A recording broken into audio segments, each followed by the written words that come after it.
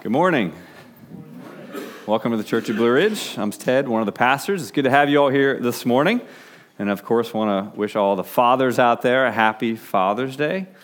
Also want to welcome, we have some special guests with us today. Our friends from Judson Baptist up in Nashville have come to help us with our runners camp this week. They are on mission with us. So thank you to the folks from Judson. It's great to have you back again this year. We love our partners, and we have many of them that are connected to this church and what God is doing here. So thankful for them. Also, one quick housekeeping item. We have printed our new notebooks for the fourth part of John's Gospel, which we've been studying since Advent. It's called I Am. And so there's some back there by the coffee and also on by the door on the way out. So pick those up. We will begin using these, you'll begin using them this week in terms of your cell groups, and then next Sunday will be the first sermon from part 4 as we look at John 11 and 12. So I wanted to let you all know about that. Today, though, we're going backwards in John. So please turn your Bibles to the very end of John chapter 7. You're probably saying, hey, wait a minute, we finished chapter 10 last week. Why are we going back to John chapter 7? And that is because we skipped a passage. Maybe some of you realized it, maybe some of you did not. But when we slowed down a little bit and we took shorter passages back in March, the way that it would have fallen was we would have preached the woman caught in adultery on Easter. And so we decided to punt and do it on Father's Day instead. Now,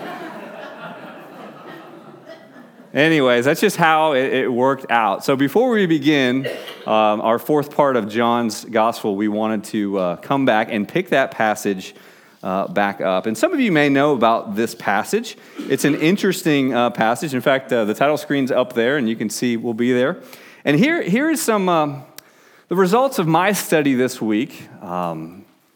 As you know, this passage is questionable. The origin of it is questionable. Your Bibles will say that. And in fact, the title up there, it'll say something like that. The earliest manuscripts do not include John 7:53 to 8:11. So the question that enters your mind is, why is it in our Bible if there's some question? And that's what I'm going to share with you now. And again, this is just the results of my study this week. I spent time with 6 great theologians who I love and respect. Although not all of the beloved theologians agree, for the most part, this is kind of a consensus of how we should view this passage, how I view this passage as we approach it today. First and foremost, we know that John nor any of the authors of the other 3 Gospels wrote this passage. Okay, they did not write it. We also know that it was not part of the autographs of Scripture. That would be the original copies anywhere in the New Testament. So you're like, okay, then why are we even looking at it, right? Well, keep reading. This passage should be viewed, however, as an authentic story from the ministry of Christ that survived in some other oral or written form. And that's not too hard to believe. Those of you who are seminary students or have studied know that most scholars believe that there were other documents that Matthew, Mark, and Luke all shared and drew from, Q being the one that they believe all 3 of those guys took from, also one called L and M. So that's not too hard to believe if you've studied textual criticism. Little bit of history here. It's typically found in later manuscripts. So while it's not found in our oldest, most reliable Greek manuscripts in the New Testament, it is found in later ones. So therefore, and by the way, there's the purpose. That italicized statement up there is probably the most important thing you need to know as we look at this passage today. Scholars believe that it was inserted by a scribe at some point to illustrate the contrast between Jesus and the Pharisees. If you remember back when we studied John 7 and 8, that was one large event at the Feast of Booths where Jesus was teaching, and judgment was a continual theme as Jesus, again, is being contrasted as the Son of God with the religious hypocrites, the Pharisees. And so this, many scholars believe, was inserted as an illustration to show that.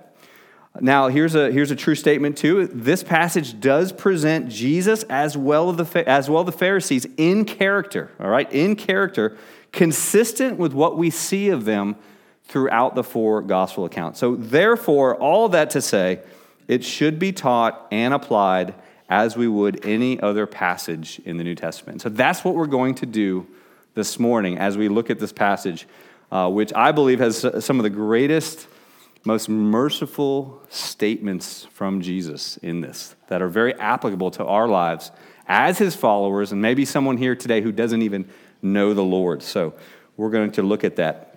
One last quote from one of the guys I studied this week, which I think helps us in case I've confused you at all. George Beasley Murray says this: "We may regard this story as one of those incidents in the life of our Lord that circulated in the primitive church and did not come to the notice of our evangelists," those are the gospel authors. "It was saved from oblivion by some unknown Christian who wrote it down."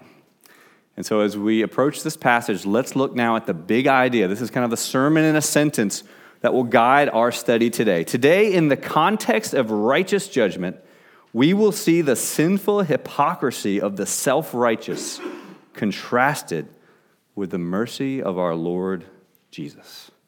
Let's pray. Lord, we come before you again today. Thank you for the time of fellowship, the time of worship that we have already had to this point. It has already been a great morning. Thank you that we have friends in town who are leaving home and coming and sacrificing much to be on mission this week with Runners Camp. We're excited about that opportunity. But today, as we approach this passage, we approach this short incident in the ministry of our Lord. Father, speak to us, teach us, open our hearts, tread up the hardened ground of our hearts, and plant your seeds and water seeds and do a work for your glory, both in the hearts of those of us who are already saved and need your continual instruction and admonishment and teaching, but also those in this room who don't know you, Lord, young and old alike. If there's someone here who doesn't know you, work in their heart, open their eyes. And as always, Lord, we want to pray for our youngest who are both in this room and next door, that you continue your work as they're learning too, your gospel work, to raise up the next generation of believers. Again, thank you for this time, Father. Be with us now as we look to your passage. It's in Christ's name we pray. Amen.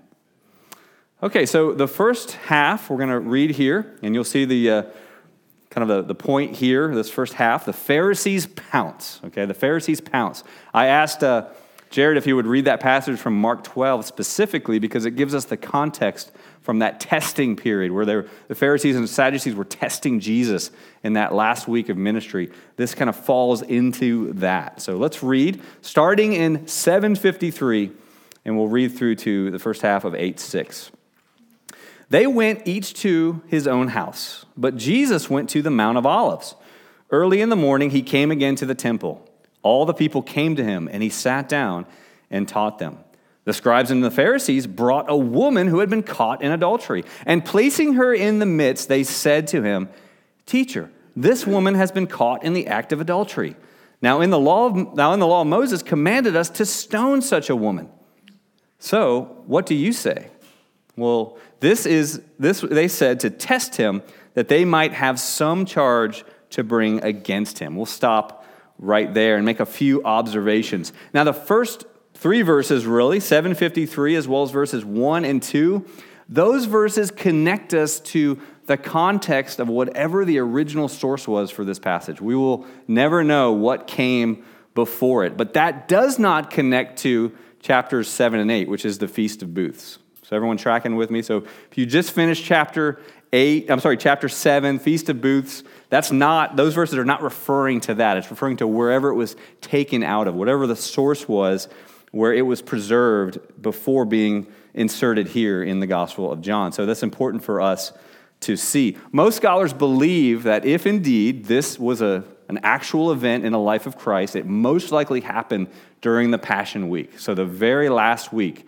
In fact, some of the manuscripts that are found to contain it, most are John, somewhere in John 7 to 8, where we have it here, other places in John 7 through 8, but also after Luke 21 at the very end. It actually fits well there, but again, it wasn't there originally as well.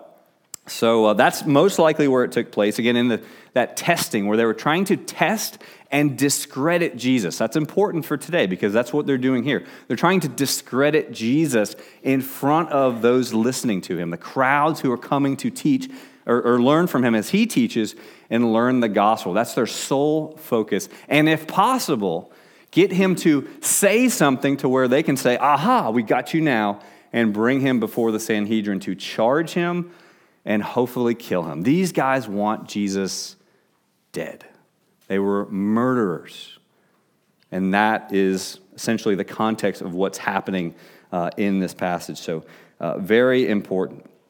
So as we look now, verse 3 gives us the beginning of this controversy, this incident. If you can imagine, Jesus was sitting in one of the teaching pits that were common outside of the temple and the courts. It was very common for a rabbi to sit with a group of disciples and teach them, and that's what's happening. So he's seated, he's teaching them, and then they run up in a group with all this fury and excitement to bring this woman who was caught in the very act of adultery before him. And you can see, the author of this doesn't let us figure out. He or she, well, probably he, not a she, but he tells us in verse 6, this was all to test him. This woman was a means to an end to their despicable plan. They had a bigger prize, a bigger fish to catch that day, and it was Jesus. Their goal was to put him on the horns of dilemma, or between a rock and a hard place, thinking they would entrap him. But I think, friends, what is the most tragic thing about this is they were banking on the fact that Jesus, based on what they had heard him teach before, that Jesus would be lenient to the woman, right? Let's think about it for a moment. What were Jesus' options here?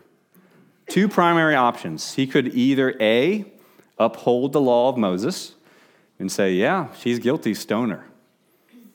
But that would be horrible, right? If he did that, first of all, his followers would see a contradiction between his teaching that they had been listening to for some time now. That's not gracious. That's not merciful. And then if he did that also, these Pharisees would go to Pilate and say, hey, this teacher just told us to kill somebody, right? That's sedition because only Rome has authority to execute. But if Jesus said, no, we need to not stone her and let her off, then they could charge him with contradicting Moses.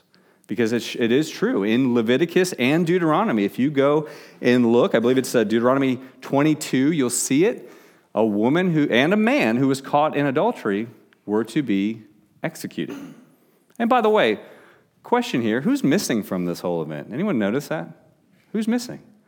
The man. There should be a clue there for us that something fishy is going on. Because according to the law, both the man and the woman caught were to be brought before the people and to be stoned. And we'll get to this here in a moment, but Deuteronomy 13 and 17, it says the order, the witnesses, those who actually witness the sin were to be the first to cast the stone, and then everyone else was to follow and cast their stone. So something fishy going on with the fact the man is not here. We could talk about why, one, he was fleet of feet, right? Runner's camp coming up. He was fast. Right? He was a little bit faster than a woman. He got out of there. Or what a lot of scholars actually believe, which really makes this plan of the Pharisees even more dastardly, was that this was a setup all along. And they had made special provision for the man. But what it definitely reveals is something we've learned in other parts of the gospel, is there was a high level of chauvinism going on in this time. In fact, in the first century, if a woman committed adultery, if she wasn't stoned, she would live essentially like with the scarlet letter. And she would be an outcast for the rest of her life, treated horribly. And that's if she survived. Men, on the other hand, it wasn't a good thing. There would be some shame involved, but in time it would be forgotten, and they could get back to their pursuit of business and placement within society. So a double standard for sure is happening, just as we've seen and talked about in other parts of the Bible. But back to Jesus. What was he going to do? Now, I love this because, well, actually, I'm going to save this for the next part. We'll talk about that in a moment. Let's come back to what I think is the most tragic aspect of this story, is that the Pharisees knew about grace. They knew about mercy. They knew about forgiveness. They were banking on those very things from Jesus. And I think that's the most tragic part of this. They, at some level, although they didn't understand salvifically, They were banking on the attributes of the gospel to entrap Jesus. They were more consumed with murdering him and hoping that indeed he would err on the side of what he's been teaching this whole time: grace, mercy, and forgiveness. And then they would have him. So we see them with the question, what do you say? There it is, the rock in a hard place. You is emphatic there. And again, it's a complete setup. They did this to test him, that they could bring a charge against him. Now, before we get to what Jesus does, which I think is a really exciting part, my favorite part of this passage, let's look at a few application points for us today. First, this passage does reveal to us the depths of human depravity. We believe in the doctrine of total depravity. It doesn't mean that every human is as evil as they can be, but it means that we do have the potential to act in such a way to be totally depraved because we're born wretched. We're born sinful, right? Not good, not even neutral.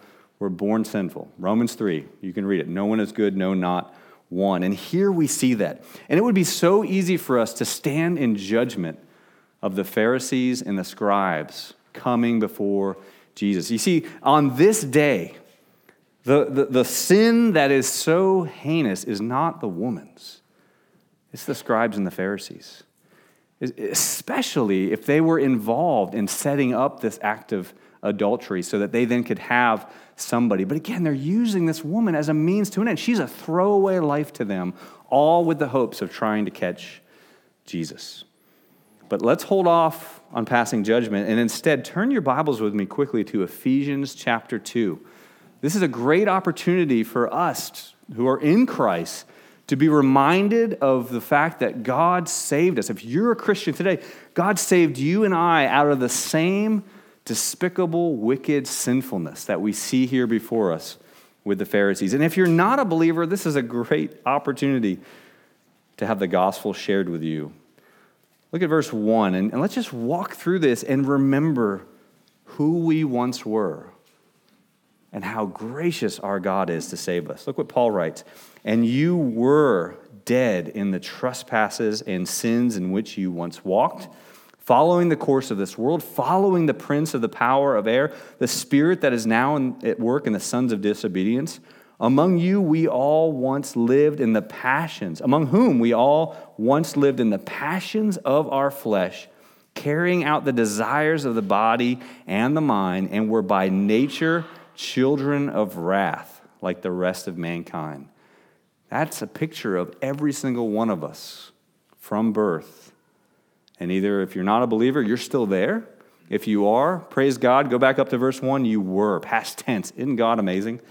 And then verse 4. Aren't you glad for verse 4? Aren't you glad for the buts in the New Testament? Because something good always comes. It's my favorite word in the New Testament.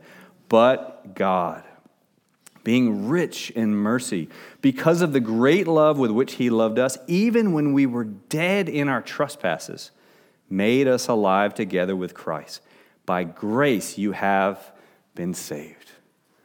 A gift. We can never forget that. If you're in Christ each and every day, we have to remember it's a gift. There's nothing special about any of us who are saved. It's all a gift from God. And if we forget that, we will eventually end up like the Pharisees and the scribes. So important for us to remember that. And one of the things I like to remind myself, one thing I say to myself to do that each day, especially when I find myself wanting to judge someone in sin, especially a lost person, and which is easy to do today with all that's happening in our society, I say to myself, if not for the grace of God, there go I. So I'm giving that to you. If you do that, practice that. Keep your heart tender to the wretched, because you and I were once them. And if not for God's grace, we still would be. We still would be. Second application for us, and you'll see this up on the screen. These are 3 things that you can do, that you and I can do, to help combat the opportunity for this blind hypocrisy to take place in our life, right? First and foremost, daily Bible intake. Again, we're not legalists, but the fact is we need God's word every day. And one of the reasons is it's a mirror. It's a mirror to the soul. God, of course, uses it to save us, but he uses it also to keep ourselves very aware of who we are. And so if there is sin happening in our life, if there is hypocrisy, we're going to see it in this Bible. And in fact, if you're a Christian and you don't like to read it, there's probably some bad stuff going on. Come and talk to us. We do counseling here as well. We want to help you get out of the ditch. But being God's word is so important. Also, daily inventory and confession of sin, right? Think of what the things you did from the day before or whatever, specifically, and come before God, come before the Lord and ask forgiveness. So important. And of course, we know we're already forgiven. It's as if it never happened. But if we presume upon the grace of God, like Paul warns us again, I think in Romans 6, we'll end up in this place of blind hypocrisy. So daily confession and inventory. And inventory is important because of number 3. We need regular accountability with another believer, at least one other believer in our life that weekly we're spending time with. And if we're writing some stuff down or taking inventory, we know what to ask them to hold us accountable with, and vice versa. So just some great things that have been helpful for me that I still need regularly as well. So I wanted to share those with you. And then finally, there's one great Christmas character that always gets overlooked during Christmas. So we're going to appreciate him today, and that's Joseph. All right? And the reason is this. Because also in Deuteronomy, not only is a woman and a man caught in adultery to be killed, but a betrothed woman, so a woman who is engaged, and presumably a man, were to be killed as well. So Joseph, if he had followed the law, would have had Mary stoned. And so I just think it's a great opportunity for us to appreciate Jesus' earthly father, Joseph, and the kind of man he was. And Matthew helps us do that up on the screen in chapter 1. Now, the birth of Jesus Christ took place in this way. When his mother Mary had been betrothed to Joseph, before they came together, act of marriage, she was found to be with child from the Holy Spirit. And her husband Joseph, being a just man and unwilling to put her to shame, resolved to divorce her quietly. What a great guy he is. And we should be thankful for him as well. So we've seen the Pharisees pounce. Now we're going to see the second part of this passage. We're going to see how Jesus responds. And he responds with style. It's just, I don't know how else to describe it. It's God. He's incredible. He's incredible. So let's pick back up in verse 6, halfway through verse 6, and read the rest of the passage. And as you're seeing, I'm turning back to John 8, so if you haven't done that yet, go ahead. I'm a little bit late. So picking up in verse 6, Jesus bent down and wrote with his finger on the ground. And as they continued to ask him, he stood up and said to them, "Let him who is without sin among you be the first to throw a stone at her." And once more he bent down and wrote on the ground. But when they heard it, they went away one by one, beginning with the older ones, and Jesus was left alone with the woman standing before him. Jesus stood up and said to her, "Woman, where are they? Has no one condemned you?" And she said, "No one, Lord." And Jesus said, "Neither do I condemn you.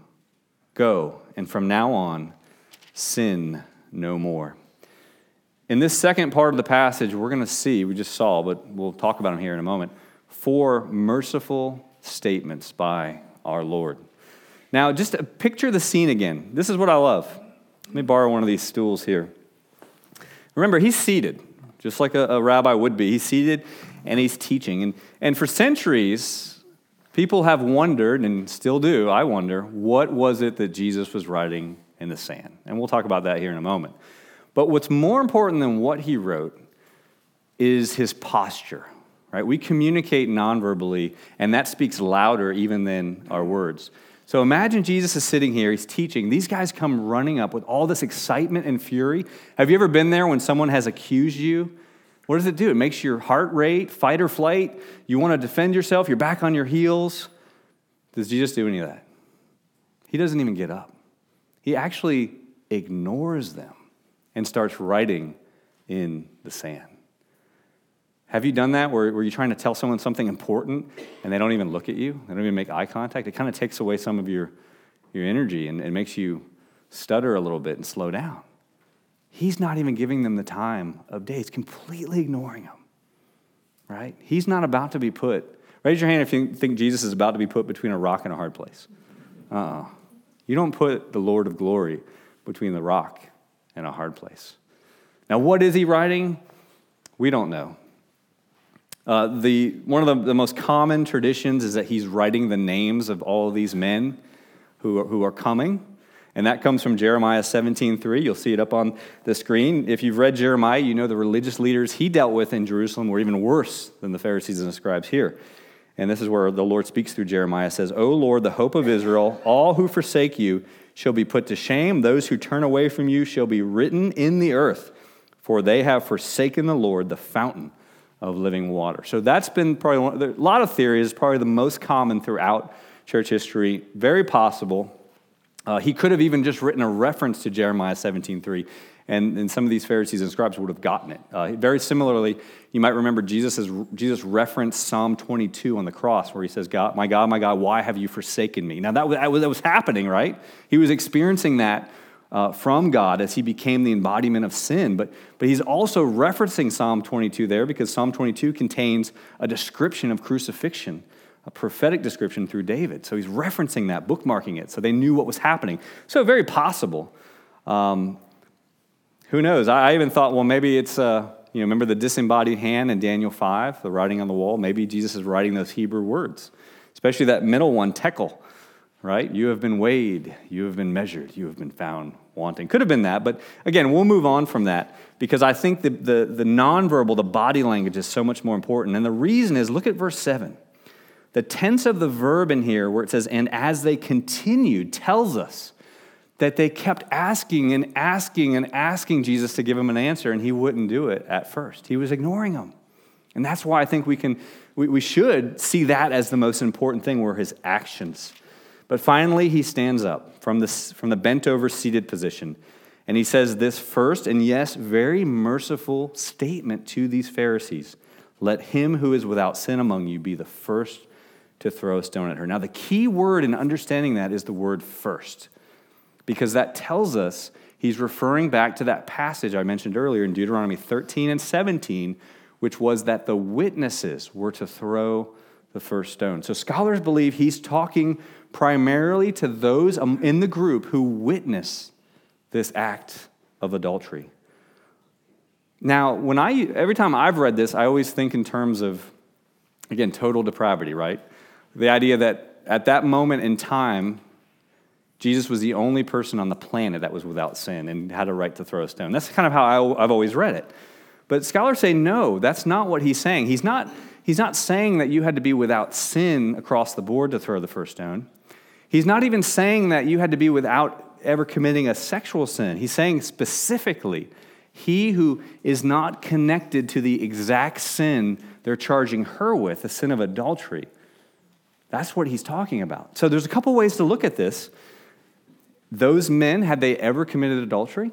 Or maybe they were secretly in the act of adultery at that time. That was very possible. Apparently, again, there was a double standard back then, and much like the medieval popes and bishops and cardinals, some of these Pharisees may have been having something secret going on the side. But another way to look at it is this. If these guys witnessed the act of adultery, that means they watched it, they let it happen, and they shared in the guilt as well. So he speaks to the witnesses here, who probably we should associate with the older ones.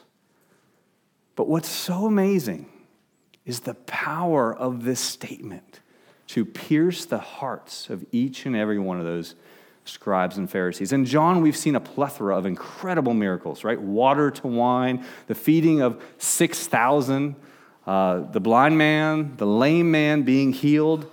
Soon, starting next week, we'll get into Lazarus, the greatest of his miracles on earth before the resurrection. But don't miss the miracle here. I counted 17 words, one sentence. And with that one word, all of those men went from thinking about her sin and their desire to kill Jesus to now thinking about their own sin. And as they their conscience started to convict them of their own sin and hypocrisy, their grip loosened and the stone fell out. One by one, they leave. The older ones first, again, probably the witnesses. And then the younger ones, hey, if the witness doesn't throw the first stone, then they've got to go too. And they all walk away. That, my friends, is one of the most powerful demonstrations of the power of Jesus Christ. in the Gospels. To pierce the heart like that. Incredible. Did Jesus throw away the seventh commandment? Thou shalt not commit adultery? No. Did he condone the woman's sin? No. Did he violate Deuteronomy and Leviticus with the punishment that should be executed? No, he even said stone her, right? He gave them permission to stone her in a way. They couldn't get him. He's amazing. That statement alone is why scholars believe this is an actual legitimate story from the life and ministry of Jesus Christ. I wish we could spend some more time. It is incredible. I just don't want you to miss the power in that. And then verse 8 is like the ultimate mic drop, right? He just sits back down and starts writing in the sand again. Just didn't even watch him leave because he knew what was about to happen. And then we see him address the woman for the very first time. And here we see the second. And by the way, the reason I say that first statement was merciful, anytime that a person, a sinner, can see their sin, it is grace. I'd like to think that some of those Pharisees and scribes went on to become believers and followers because the lights just came on for the first time. They started to see the bad news. And as one who's been saved as an adult myself, I can tell you that I saw the bad news of who I was before I read the Gospels and was saved by grace.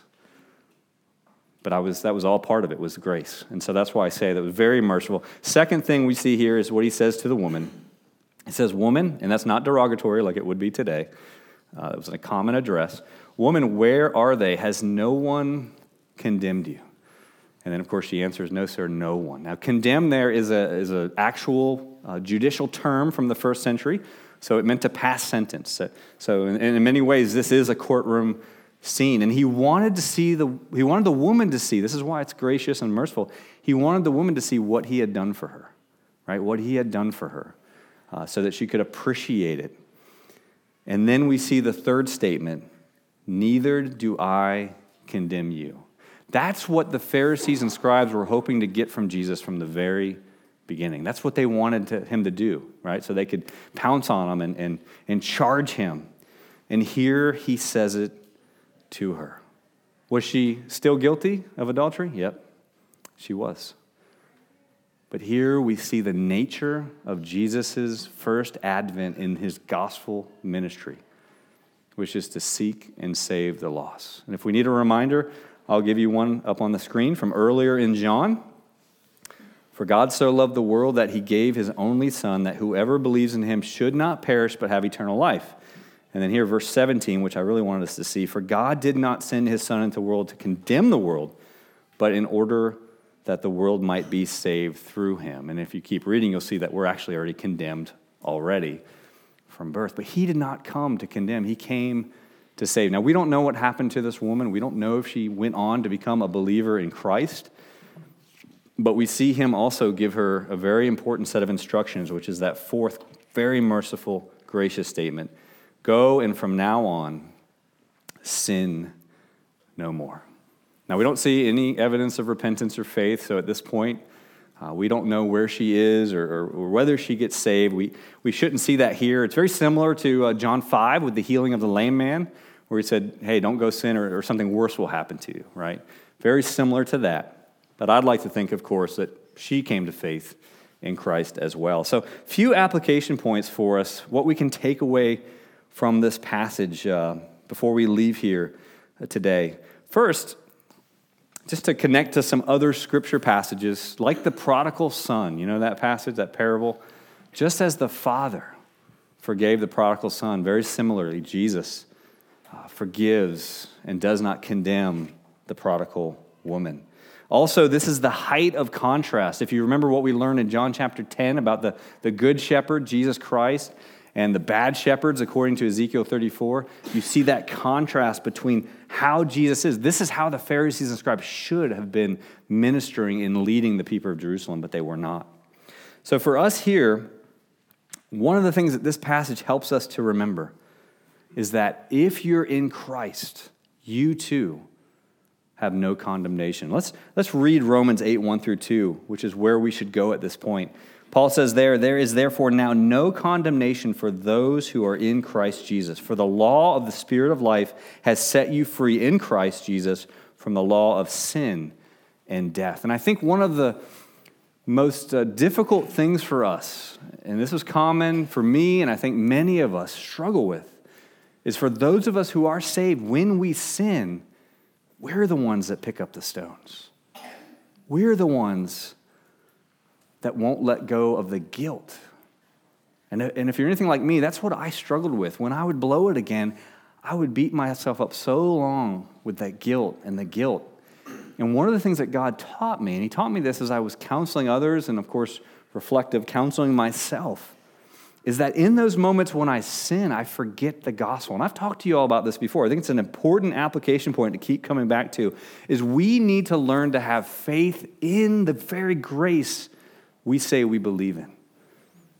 Because if the gospel is true, when I get back up from my knees after asking forgiveness for that sin, it's as if it never happened.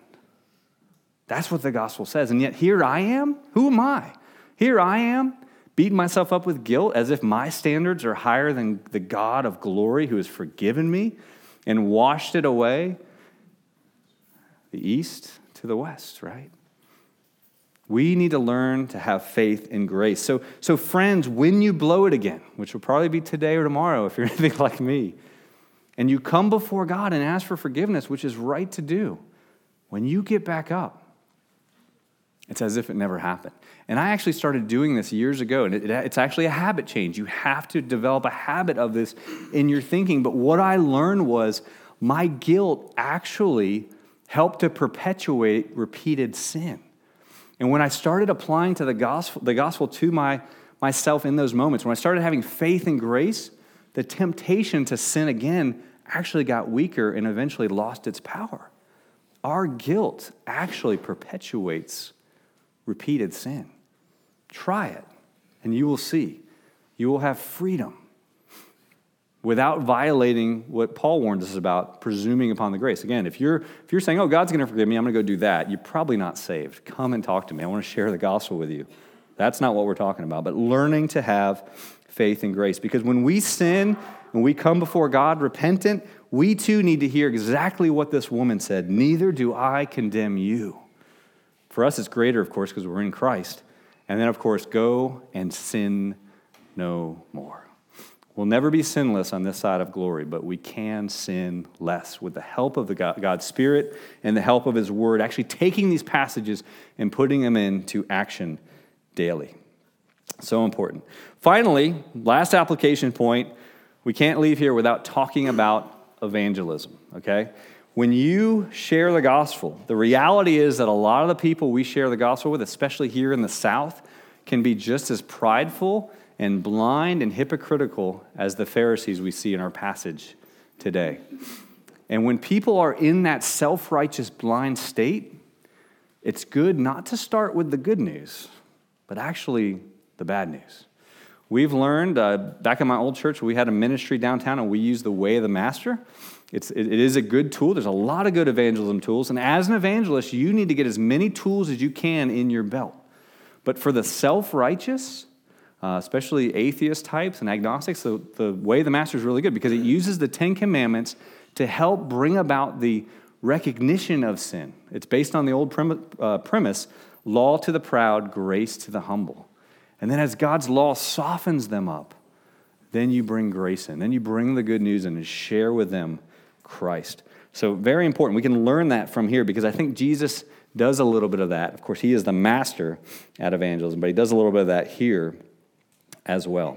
And then finally, with evangelism, we need to remember too, with all these great miracles, the one that we saw here today, again, miracles still happen, but the one we saw Jesus perform here, He still is doing through His Spirit, which is piercing the hearts and the consciences of men and women. Ray Comfort tells us that the conscience is actually like an inner lawyer. It's our inner lawyer. And for you as an evangelist, it's actually an ally that you have inside the lost person you're sharing with. So use God's law and God's word to help prick that and penetrate that and pierce it because God's still doing that today. hopefully even in this room, penetrating consciences and bringing about the knowledge of salvation. So important. And again, just remember, it is a miracle. Salvation is a miracle.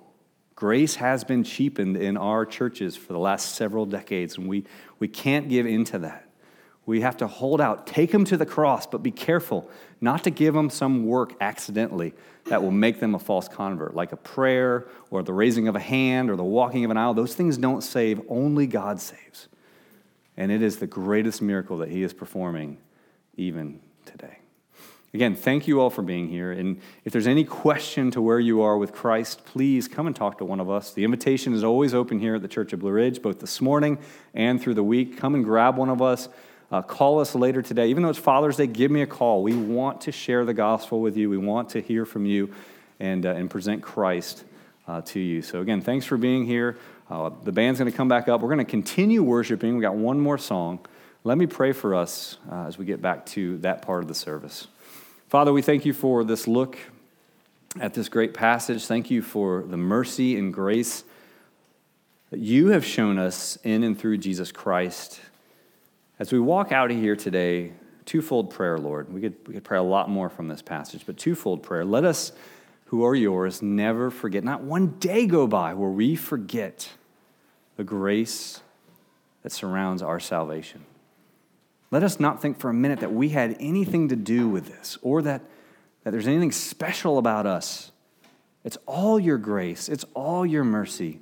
Let us not take for granted what you have done and given to us. And then secondly, from that, be motivated to take this good news and share it with our neighbors. Share it with those you've put around us in our circles. Father, let us share it with them. And remember, if not for that grace, we would be just as sinful still as those whom we're sharing. Break our hearts for the lost people, regardless of all their warts, regardless of all the evil that surrounds them. Break our hearts for the lost in our community and around the world, and give each of us an opportunity, even this week, to share your glorious gospel with a lost person in our path. Thank you, Lord, for your salvation. Thank you for your grace.